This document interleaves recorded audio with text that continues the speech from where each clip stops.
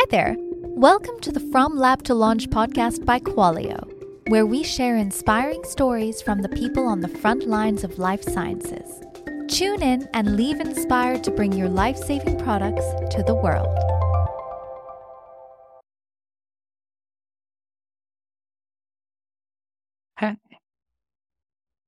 Hi, everyone, and welcome to From Lab to Launch by Qualio. I'm Meg, your host. Thanks for tuning in today. Before we get started, we love it if you rated the podcast. It's easy to do and share it with any of your science and nerd friends. We know you have some. If you'd like to be on the show, please see the show notes for an application and we'll get connected that way. Today, we have Luká Yancopoulos, CEO of Grapevine Technologies, on the show. He and his team built a platform to uproot the old way of obtaining medical supplies by connecting buyers with trusted wholesale suppliers. This gives buyers access to lower prices and a seamless online ordering process. His passion for improving inefficiencies in the healthcare supply chain began when he founded a medical supplies distribution company in the middle of the Pandemic Relief Supply, or PRS, which delivered over $20 million in critical supplies. We're going to dive deeper into the supply chain of life-saving products in this episode. So let's jump in. Welcome, Luká. We're glad to have you here. Thanks. I'm glad to be here. And I'm a big fan of the show. Listen to the last two releases. I don't know if they'll be the most recent two once this one comes out, but Phil Wagner and John Babbitt. So that was pretty cool. But yeah, glad to be from fan to now interviewee. It's kind of a cool upgrade for me. Yeah. From lab to launch, from listener to interviewee. Here we go. Exactly. Yeah. So let's kick it off with your backstory behind Grapevine Technologies and what made you want to start this company. Yeah, for sure. So I was actually focused on renewable energy research when I was last in the lab. And I was in the lab pretty much every summer of my high school career and then through college. And I was actually working in a lab on new sort of nanotechnology for sequencing the human genome at the time that COVID broke out. And COVID sort of set me on a path of first understanding problems that existed out there in healthcare supply chains. And more recently, trying to solve those problems, sort of head on. Okay. So thinking of the traditional supply chain, can you paint a picture for us of how COVID impacted that and changed what that supply chain looks like now? Yeah, totally. So I know I think everyone saw it probably in the news. It was on the news every single day. And I definitely heard a lot about the sort of failures of, supply chain failures amidst the pandemic. But obviously, COVID, at least to me, was a catalyst for something that was on a crash collision course for a long time. These healthcare supply chains haven't changed much in the past 30 years. And the people sort of running them and engineering them have not changed in the past 30 years. And, a lot of the practices and the sort of pace of moving products from manufacturer to end user, they're what McKinsey would say is 30 years behind that of something like fast moving consumer goods or product categories that you and I may be familiar with in our own personal lives. So you got, inventory sitting on shelves of warehouses for over 180 days before it ever, even gets moved. You've got things thus as a result sort of expiring on shelves and then being thrown away. You've got things being redundantly shipped from A to B to C to D all the way before it goes to the customer at Z. And all these things pile up and ultimately all these things drive up the costs of medical supplies for medical practices.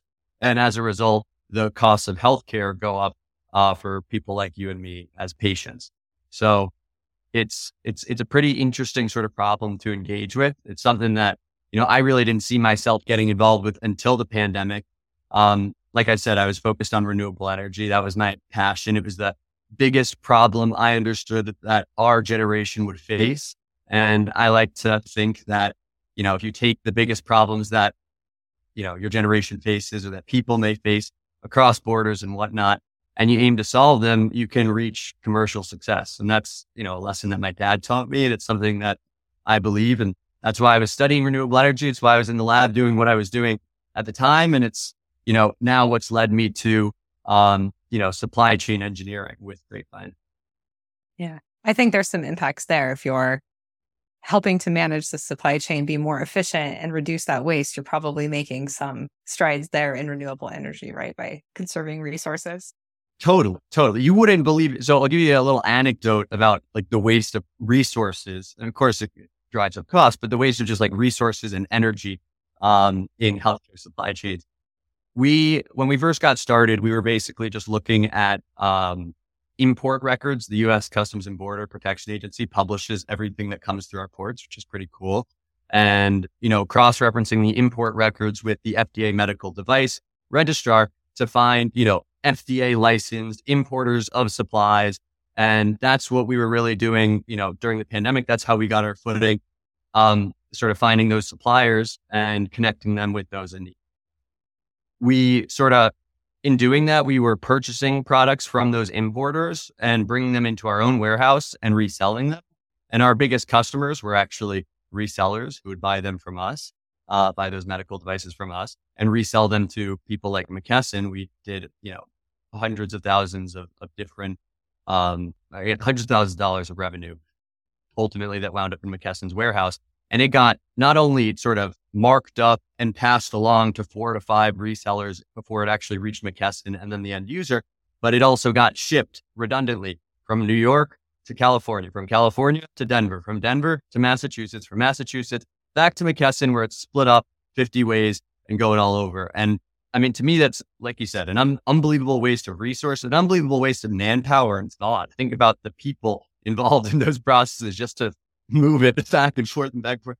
And, waste of energy. And ultimately, one of the many sort of variables that drives up the cost of the medical supplies, wasteful sort of thing. Yeah. Interesting. Just the widespreading impacts the supply chain can have, as we saw during the pandemic. So with Grapevine's platform, you have to connect both the supply and the demand. How are you handling your go-to-market strategy and what's working so far? Yeah, so I'll tell you what we started with and where we're on, because I know we got a lot of entrepreneur sort of listeners. And then I'll tell you where we've ended up and what's going right. We started with thinking if you can solve, basically there are problems at the top of the stream. And if you think about just like a stream, right, like in your mind, pretty between mountains and a valley, right? If you've got a big blockage in your stream, all the way at the start of your stream, it's going to dam up. You're going to get, no water flowing down to the little village at the end of that stream. So our initial sort of project was to solve the inefficiencies upstream, basically between importer and, end user. Really by trying to build, AI-based software to automate the processes for suppliers and importers, the processes of customer service, of logistics coordination, warehousing, what can be done with software and so on.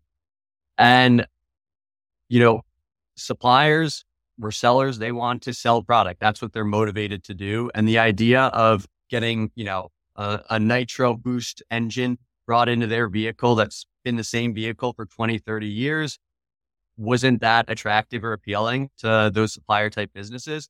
The only thing they basically wanted to use Grapevine for was to sell supplies and to get access to new customers who wanted to buy their supplies.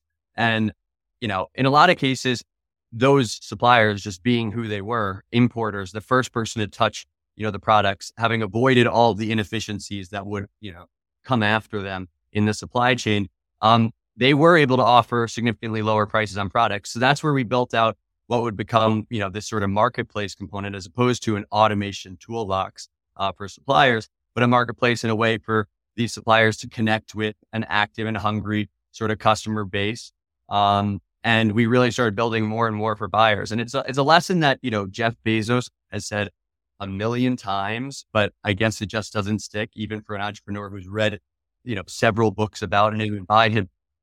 You got to focus on the customer. You got to focus on the person who's going to put money into your system and doesn't sort of flinch at the idea of putting money towards whatever it is that you're giving them. And healthcare buyers and medical practices are buying supplies, and they definitely want to spend less on those supplies. So we've transitioned over the last few months focusing more and more on the medical practices, building, not only a place for medical practices to connect with, hundreds of vendors and purchase from them all, compare prices and optimize their supply chain, but also a toolbox that automates a lot of the job that an office manager or, an owner of a small medical practice might have historically taken on and might have taken them 20, 30 hours a week.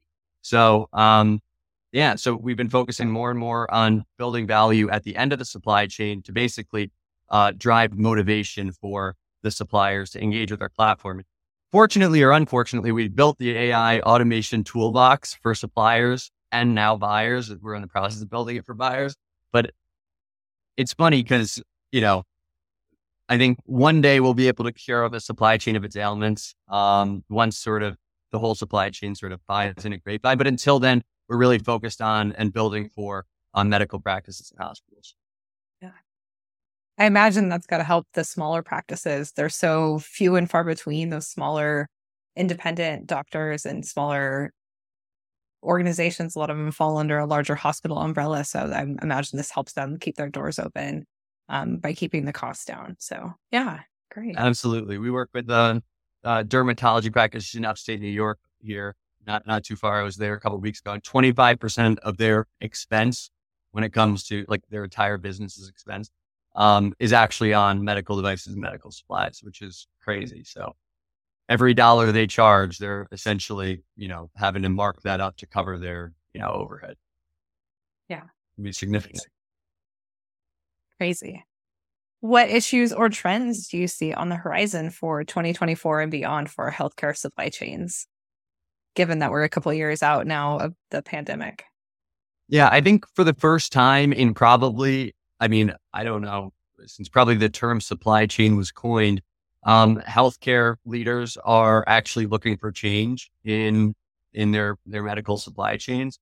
I think that historically people have had the mentality, and I've actually been told this by owners of businesses, that, if it ain't broke, don't fix it, because changing things carries risk, and risk in this industry is life and death. So, people haven't felt a reason to change. But when the lack of change or the lack of evolution to, for a better system, actually becomes a matter of life and death, as it did become during pandemic, that's when you see people sort of willing to change. So there's, huge opportunities, I think, when it comes to, for business leaders like myself, but also a lot of motivation for healthcare leaders, those at hospitals or medical practices, to seek out change in their supply chain processes. And the numbers sort of show the same trends in the last year, adoption of software, everything from ERPs, which, I think are a little bit outdated systems, to marketplaces, to trying new vendors. All of these things are, really evolving at a faster and faster rate. And which is exciting for a business like mine, because it means we've got an opportunity to, stake out a little piece of this market and, hopefully provide really valuable and meaningful change to medical practice. Yeah. And I imagine the very sexy hot topic of AI comes into play there too for supply chain and how that helps. Totally. Yeah. It's a word people love to throw around, and it means a lot of different things. So it's interesting. Great. On the From Lab to Launch, we love a founder's perspective on the show. Can you tell us what keeps you up at night and what's you're most excited for in the future as an entrepreneur? Mm-hmm. I would say the thing that keeps me up at night is that, I always believed, and I've already said it on the pod so far, but I've always believed that, if you create meaningful, positive change for people that make their lives better, commercial success inevitably follows. And while I still believe that's true, and I think it may take a lot of time to have people sort of appreciate that value and, adopt it, the thing that sort of keeps me up at night is probably, the fear that it will take too long to help people sort of see the value that you create. For us, it's as, stark as night and day. When we try to synthesize a value proposition to, medical practice sort of leadership, to make it an obvious choice. But yeah, the way that we're now sort of pitching ourselves to these practices is we can lower your prices on medical supplies by 90%. And we'll pull up their Henry Schein account and it has the same product, same brand, same manufacturer. And then we pull it up on Grapevine, same product, whatever. And it's got like another, it's literally 1/10 of the price. And it's got, 10 extra locations it can ship from to reduce sort of stock outs and back orders. And we've got all these other things that we do, at Grapevine that add value. But to me, trying to quantify it for mathematics sort of nerdy people, and a lot of them are, when it comes to leadership in healthcare. But quantify it with sort of numbers, to me, it's like an obvious thing. You can save 90% with like pretty much the same process in place. Like, why wouldn't you switch? Yet we hear time and time again, sort of resistance to that. So that's something that's a little bit disheartening or scary to me, is like, I know that we can provide value, but can we get to a point where it's, appreciated, it's adopted, it's, people aren't scared of it. And that's sort of what we're working on now is figuring out a way to marry their fears with, the opportunities and the better future they can have on Grapevine, not just sort of cost save it. Yeah. Dollars and cents usually speak pretty loud and clear. So I wish you the best of luck there. Definitely for businesses, Yeah. Yeah. Speaking of business problems, we've heard that funding is the number one business problem for many companies in life sciences. How are you financing your startup? And do you have any advice for other founders looking for capital? Yeah, we got pretty lucky in a lot of ways. We had a first sort of startup that was, like I said, we were a part of the problem in healthcare supply chains. We were purchasing supplies, warehousing it, and then reselling, causing increased product prices and whatnot. And that was a company we started called PRS Medical. You mentioned it in the introduction. We did $20 million of sales revenue in 2 years, actually, while I was at college. And we started winding it down towards the end of my senior year, and we're able to, pocket a fair amount of change that we used to bootstrap Grapevine. And right about the time that we were, I was actually graduating, we were looking to sort of launch Grapevine. We won the President's Innovation Prize from the University of Pennsylvania. So that was another $250,000 of non-equity funding, which is great. There's all sorts of student programs that, we applied to try to get this non-equity funding. And if you're in a lab and you're a student or a grad student, I definitely encourage you to look up these projects and competitions and whatnot, because you can like make a lot of sort of money to start your own business without giving away equity by leaning into these things.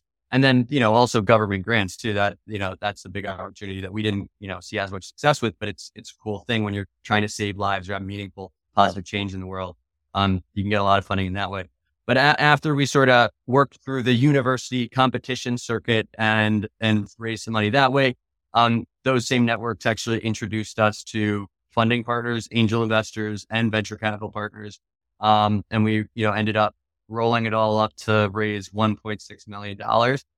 As far as, moving forward and trying to raise money in the market that is out there now, obviously it's challenging and I haven't tried. I've reduced our spend and cut back on our expenses to sort of give us an extra runway, because I don't want to try to raise money in this. So I can't speak to what it's like out there right now, but if you do have, some capital and you're able to run your business now, I just recommend sort of toning back your spend to wait out this cold period, this ice age, and going back to it when things are a little more optimistic and, funding partners are more aggressive. So that's our plan. We got just over a year's worth of runway. And we do have at this point, angel investors and venture capital partners who see their investments as, somewhat of a sunk cost, where I do think they would be happy to sort of continue funding us. So the best investors are the easiest ones to work. People who have already given you money and have something on the line to lose. So. Yeah. Well, congratulations on your award for you and your team and your fundraising. That sounds great. I'm glad you've gotten to get off the ground and had that PRS to get you kind of bootstrap started. That's great. Pretty good. It all sort of worked out. Yeah. So switching gears back to you, Luká, if you could go back to the start of your career, which maybe for you hasn't been too long ago, and give yourself one piece of advice, what would it be, knowing what you know now? Stick to renewable energy. Who knows? Maybe Yep. it's just the world that we're now living in with, all sorts of, I don't know, trade issues going on, and there are opportunities for renewable energy. No, I wouldn't say that. I got a piece of advice probably a year ago. My brother, I've got an older brother, he's 2 years older than me. He is nothing like me, but also everything like me. We live very different lifestyles. He's not an entrepreneur. He basically does everything in his power to spend as much time outside as possible and as little time sort of in the office or building, commercial ventures as possible. So he gave me some advice when we were gardening a couple months ago that's really stuck with me. It's the idea that the best time to plant a tree was 30 years ago, and the second best time to plant a tree was today. And to me, the way I sort of analyze that is just sometimes doubt might paralyze you, and sometimes joy or happy things will pleasantly distract you. And you won't always sort of be productive or do the right thing or be proud of what you did yesterday. And there will definitely be moments when you realize that you should have done things differently. But the worst thing you can do is relish in regret. And instead, try to turn that regret into motivation. And, I think for the trees you did not plant 30 years ago, you should be inspired to plant more today, even if the seeds you sow fail to grow, or even if you'll never know what comes of it. It's the greatest feeling to try to give life to something beautiful. And that's what we're aiming to do here at Grapevine, trying to get it to grow. So that's probably the best I've gotten thus far. Yeah. And where did the name Grapevine come from, if I can ask? Yeah. So the name Grapevine sort of came from hold on, maybe we'll have Grant edit this part out. Let me think about which way I want to answer. There's a few different sort of stems of where the name Grapevine came from. The sort of primary or most obvious one that our sales guys are saying constantly is grapevine, like heard it through the grapevine, the song. And I think to some level that's sort of true. When we got started in this space, there was, and there still is, a total lack of transparency across the industry. People buying or purchasing from McKesson think they're buying and purchasing McKesson products. They don't know that 70% of the products they're purchasing were actually bought from another supplier in the United States, warehouse in McKesson, all these things sort of marked up. They don't know that there's, a better person to buy it from. So they can cut out the middleman and with him, his markups and inefficiencies. But there's a lot of he said, she said sort of BS at the pandemic when we were getting involved. A lot of people promising things they didn't have, or speaking of sort of rumors in supply chain. And we manage a lot of data and try to dissect that data to best understand supply chains. So, to me, getting to the truth of the rumors that be in the non-transparent, healthcare supply chain, that's a huge part of what we do here at Grapevine. So if you hear it through the grapevine, it's legit. It's not some he said, she said sort of BS. It's backed by data and government data at that. And that's how we ensure sort of quality of both products, but also, quality delivery of sort of vendors and partners as you build out your supply chain network on Grapevine. So that's probably the biggest thing. But also we like the idea of, Grapevine being, in the way that they even look, it sort of looks like a network diagram and, delivering sort of fruits of labor to those who are involved. Those fruits being little grapes. I think grapes are fruits, or maybe I don't know what grapes are. Fruits. We'll go with fruits. I think they're fruits. Yeah. Yeah. Yeah. I like that double meaning. I think both work. So. Yeah. And the song is a classic, so you can't go wrong there. Free marketing all the time. I was in Chipotle like 2 weeks ago and they were playing it, and free marketing, baby. Free mark. Lovely. You'll have to get the rights to that song somehow. Yeah. Yeah. So our last question is more of a fun one we like to ask our guests. You may have heard it before, if you're a listener. If we ran into a book at a bookstore like Barnes & Noble, in what section would we find you? So probably the fact of the matter is you'd probably find me in like the nonfiction business area. And I read like a ridiculous amount of these sort of startup books because I figure there's a lot of knowledge and a lot of mistakes that have been made by entrepreneurs before me. And if I can, read those mistakes instead of making them to learn those lessons, that'd be pretty valuable and save me a lot of time. So that's where I've been the last couple of years, but where my heart really lies, if my heart was on its own in the bookstore doing its own thing, where my heart really lies is in the sort of fantasy sci-fi sort of area of the world. So anywhere from, as far as, I mean, yeah, like I really like Brave New World all the way to the Golden Compass or whatever books that I think they're called Golden Compass. But yeah, so like weird fantasy stuff is really, and love Lord of the Rings. Love Lord of the Rings books. The movies were okay. I watched the movies as a kid, but then I was inspired to read the books because the movies were pretty good. And then I read the books and they were great. So that's really my dirty pleasure, but I've gotten less of it than I'd like in the last, 4 or 5 years because I've been so focused on. Well, summer's not over. Maybe you can get some fantasy summer reading in. Exactly. Terrific. Well, thank you so much, Luká, for joining us on From Lab to Launch today by Qualio. Where can our listeners go to follow along and connect with you and learn what you and Grapevine are up to? Totally. Yeah. I would say, our website is probably the place to start, www.go-grapevine.com.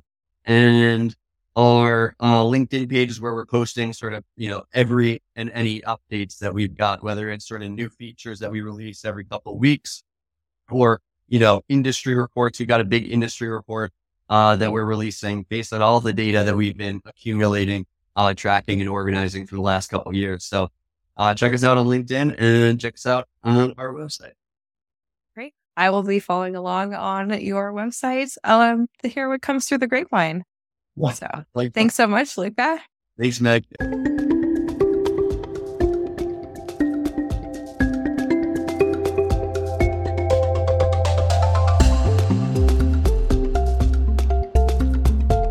Thank you for listening to this week's episode of From Lab to Launch, brought to you by Qualio. If you like what you've heard, please subscribe and give the show a positive review. It really helps us out. For more information about Qualio, our guest today, or to be a guest on a future episode, please refer to the show notes. Until next time.